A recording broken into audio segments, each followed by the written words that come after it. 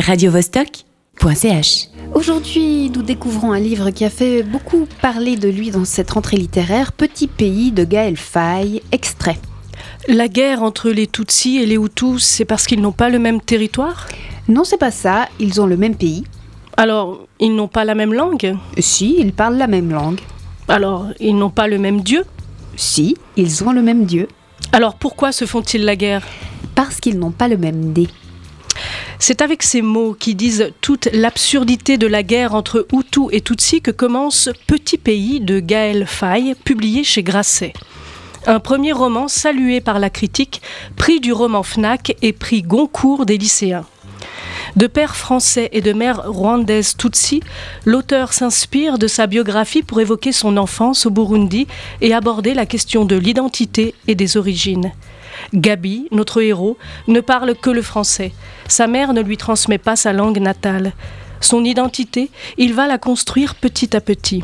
Il n'est d'abord qu'un enfant, puis un Français, un expatrié, un métis, un habitant du Burundi, un individu dans une impasse de Bujumbura et finalement un Tutsi. Le livre raconte l'insouciance de l'enfance, mais à chaque fin de chapitre, une petite phrase nous rappelle comme un leitmotiv que l'horreur n'est pas très loin et qu'elle se rapproche. On dit que c'est un livre exaltant. Pourquoi ? La liberté et la légèreté tout d'abord, dans ce récit d'un enfant de 8 ans.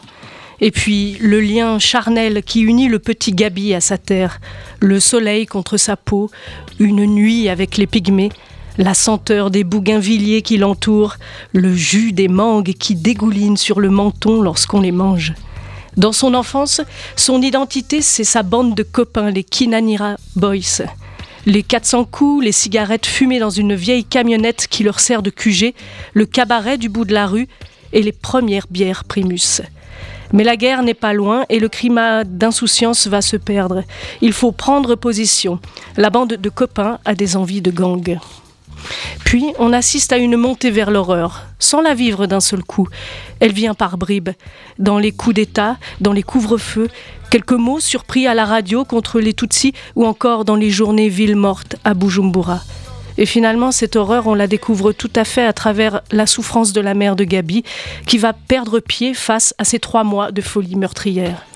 Le Rwanda, c'est un sujet qui a fait couler beaucoup d'encre. Tu as d'autres auteurs à nous recommander ?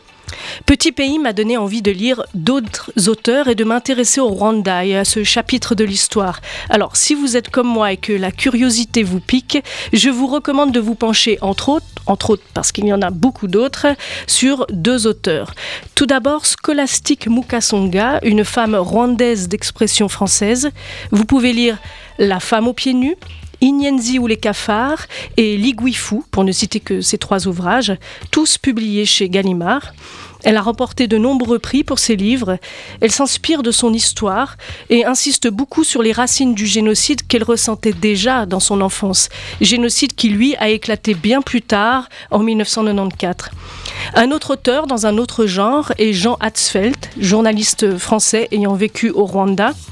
Saisi par l'échec du journalisme pendant cet événement, il décide de suspendre son activité et de se tourner vers l'écriture. Ce qu'il cherche, c'est construire et monter les récits de ceux qui ont traversé cette expérience de l'extermination. Vous pouvez lire Une saison de machette, Dans le nu de la vie et La stratégie des antilopes, prix Médicis 2007.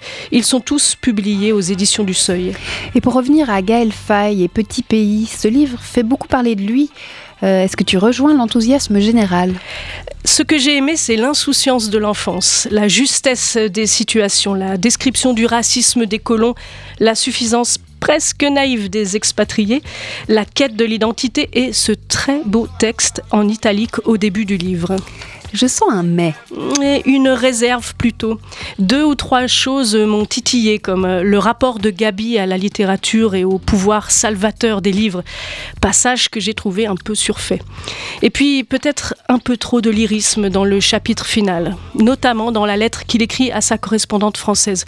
Mais je ne peux que saluer et recommander ce premier roman au style classique efficace et dont l'histoire est particulièrement prenante.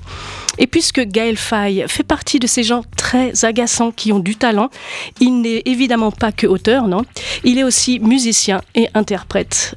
Alors on se quitte avec la chanson du même titre que le livre, Petit pays, dont voici rien que pour vous les paroles du refrain. Petit pays, grand pays, tu as été froissé mais tu n'es pas mort, tu as souffert mais la souffrance ne t'a pas abattu.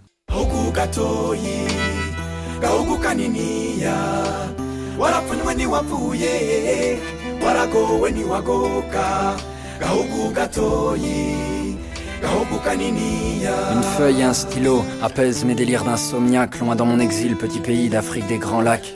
Remémorer ma vie naguère avant la guerre, trimant pour me rappeler mes sensations sans rapatriement. Petit pays, je t'envoie cette carte postale, ma rose, mon pétale, mon cristal, ma terre natale. Ça fait longtemps les jardins de Bougainvilliers, souvenirs enfermés dans la poussière d'un bouquin plié. Sous le soleil, les toits de tôle scintillent, les paysans défrichent la terre en mettant le feu sur des brindilles. Voyez mon existence avait bien commencé, j'aimerais recommencer depuis le début, mais tu sais comment c'est. Et nous voilà perdus dans les rues de Saint-Denis. Avant qu'on soit sénile, on ira vivre à Guissény. On fera trembler le sol comme les grondements de nos volcans. À leur petit pays, loin de la guerre, on s'envole quand Gaogu gatoyi, gaogu kaniniya, warapunweni wapuye, warago weni wagoka, gaogu gatoyi, gaogu kaniniya. Petit bout d'Afrique, perché en altitude, je doute de mes amours, tu resteras ma certitude. Réputation recouverte d'un linceul, petit pays pendant 3 mois, tout le monde t'a laissé seul. J'avoue, j'ai plaidé coupable de voyir quand tous les projecteurs étaient tournés vers le Zaïre. Il fallait reconstruire mon petit pays sur des ossements, des fosses communes et puis nos cauchemars incessants. Petit pays, te faire sourire sera ma rédemption. Je t'offrirai ma vie, à commencer par cette chanson. L'écriture m'a soigné. Quand je partais en vrille, seulement laisse-moi pleurer quand arrivera ce maudit mois d'avril. Tu m'as appris le pardon pour que je fasse peau neuve, petit pays. Dans l'ombre, le diable continue ses manœuvres. Tu veux vivre malgré les cauchemars qui te hantent. Je suis semence d'exil, d'un résidu d'étoiles filantes. Gaogu gatoyi, gaogu kaniniya, warapunweni wapuye, warago weni wagoka, gaogu gatoyi, gaogu kaniniya. Un soir d'amertume, entre le suicide et le meurtre, j'ai gribouillé ces quelques phrases de la pointe neutre de mon feutre. J'ai passé l'âge des pamphlets, quand on s'encanaille, je connais que l'amour et la crainte que celui-ci s'en aille. J'ai rêvé trop longtemps de silence et d'aurore boréale, à force d'être trop sage, je me suis pendu avec mon auréole. J'ai gribouillé des textes pour m'expliquer mes peines, Bujumbura, t'es ma luciole dans mon errance européenne. Je suis né il y a longtemps, un mois d'août, et depuis, dans ma tête, c'est tous les jours la saison des doutes. Je me navre et je cherche un havre de paix. Quand l'Afrique se transforme en cadavre, les époques, ça meurt comme les amours, man, j'ai plus de sommeil, et je veille comme un zamou. Laissez-moi vivre, parole de misanthrope, citez-moi un seul de rêve qui soit allé jusqu'au bout du sien propre. Gaogu gatoyi, gaogu kaniniya, warapunweni wapuye, warago weni wagoka. Petit pays, quand tu pleures, je pleure, quand tu ris, je ris, quand tu meurs, je meurs, quand tu vis, je vis. Petit pays, je saigne de tes blessures. Petit pays, je t'aime, ça j'en suis sûr.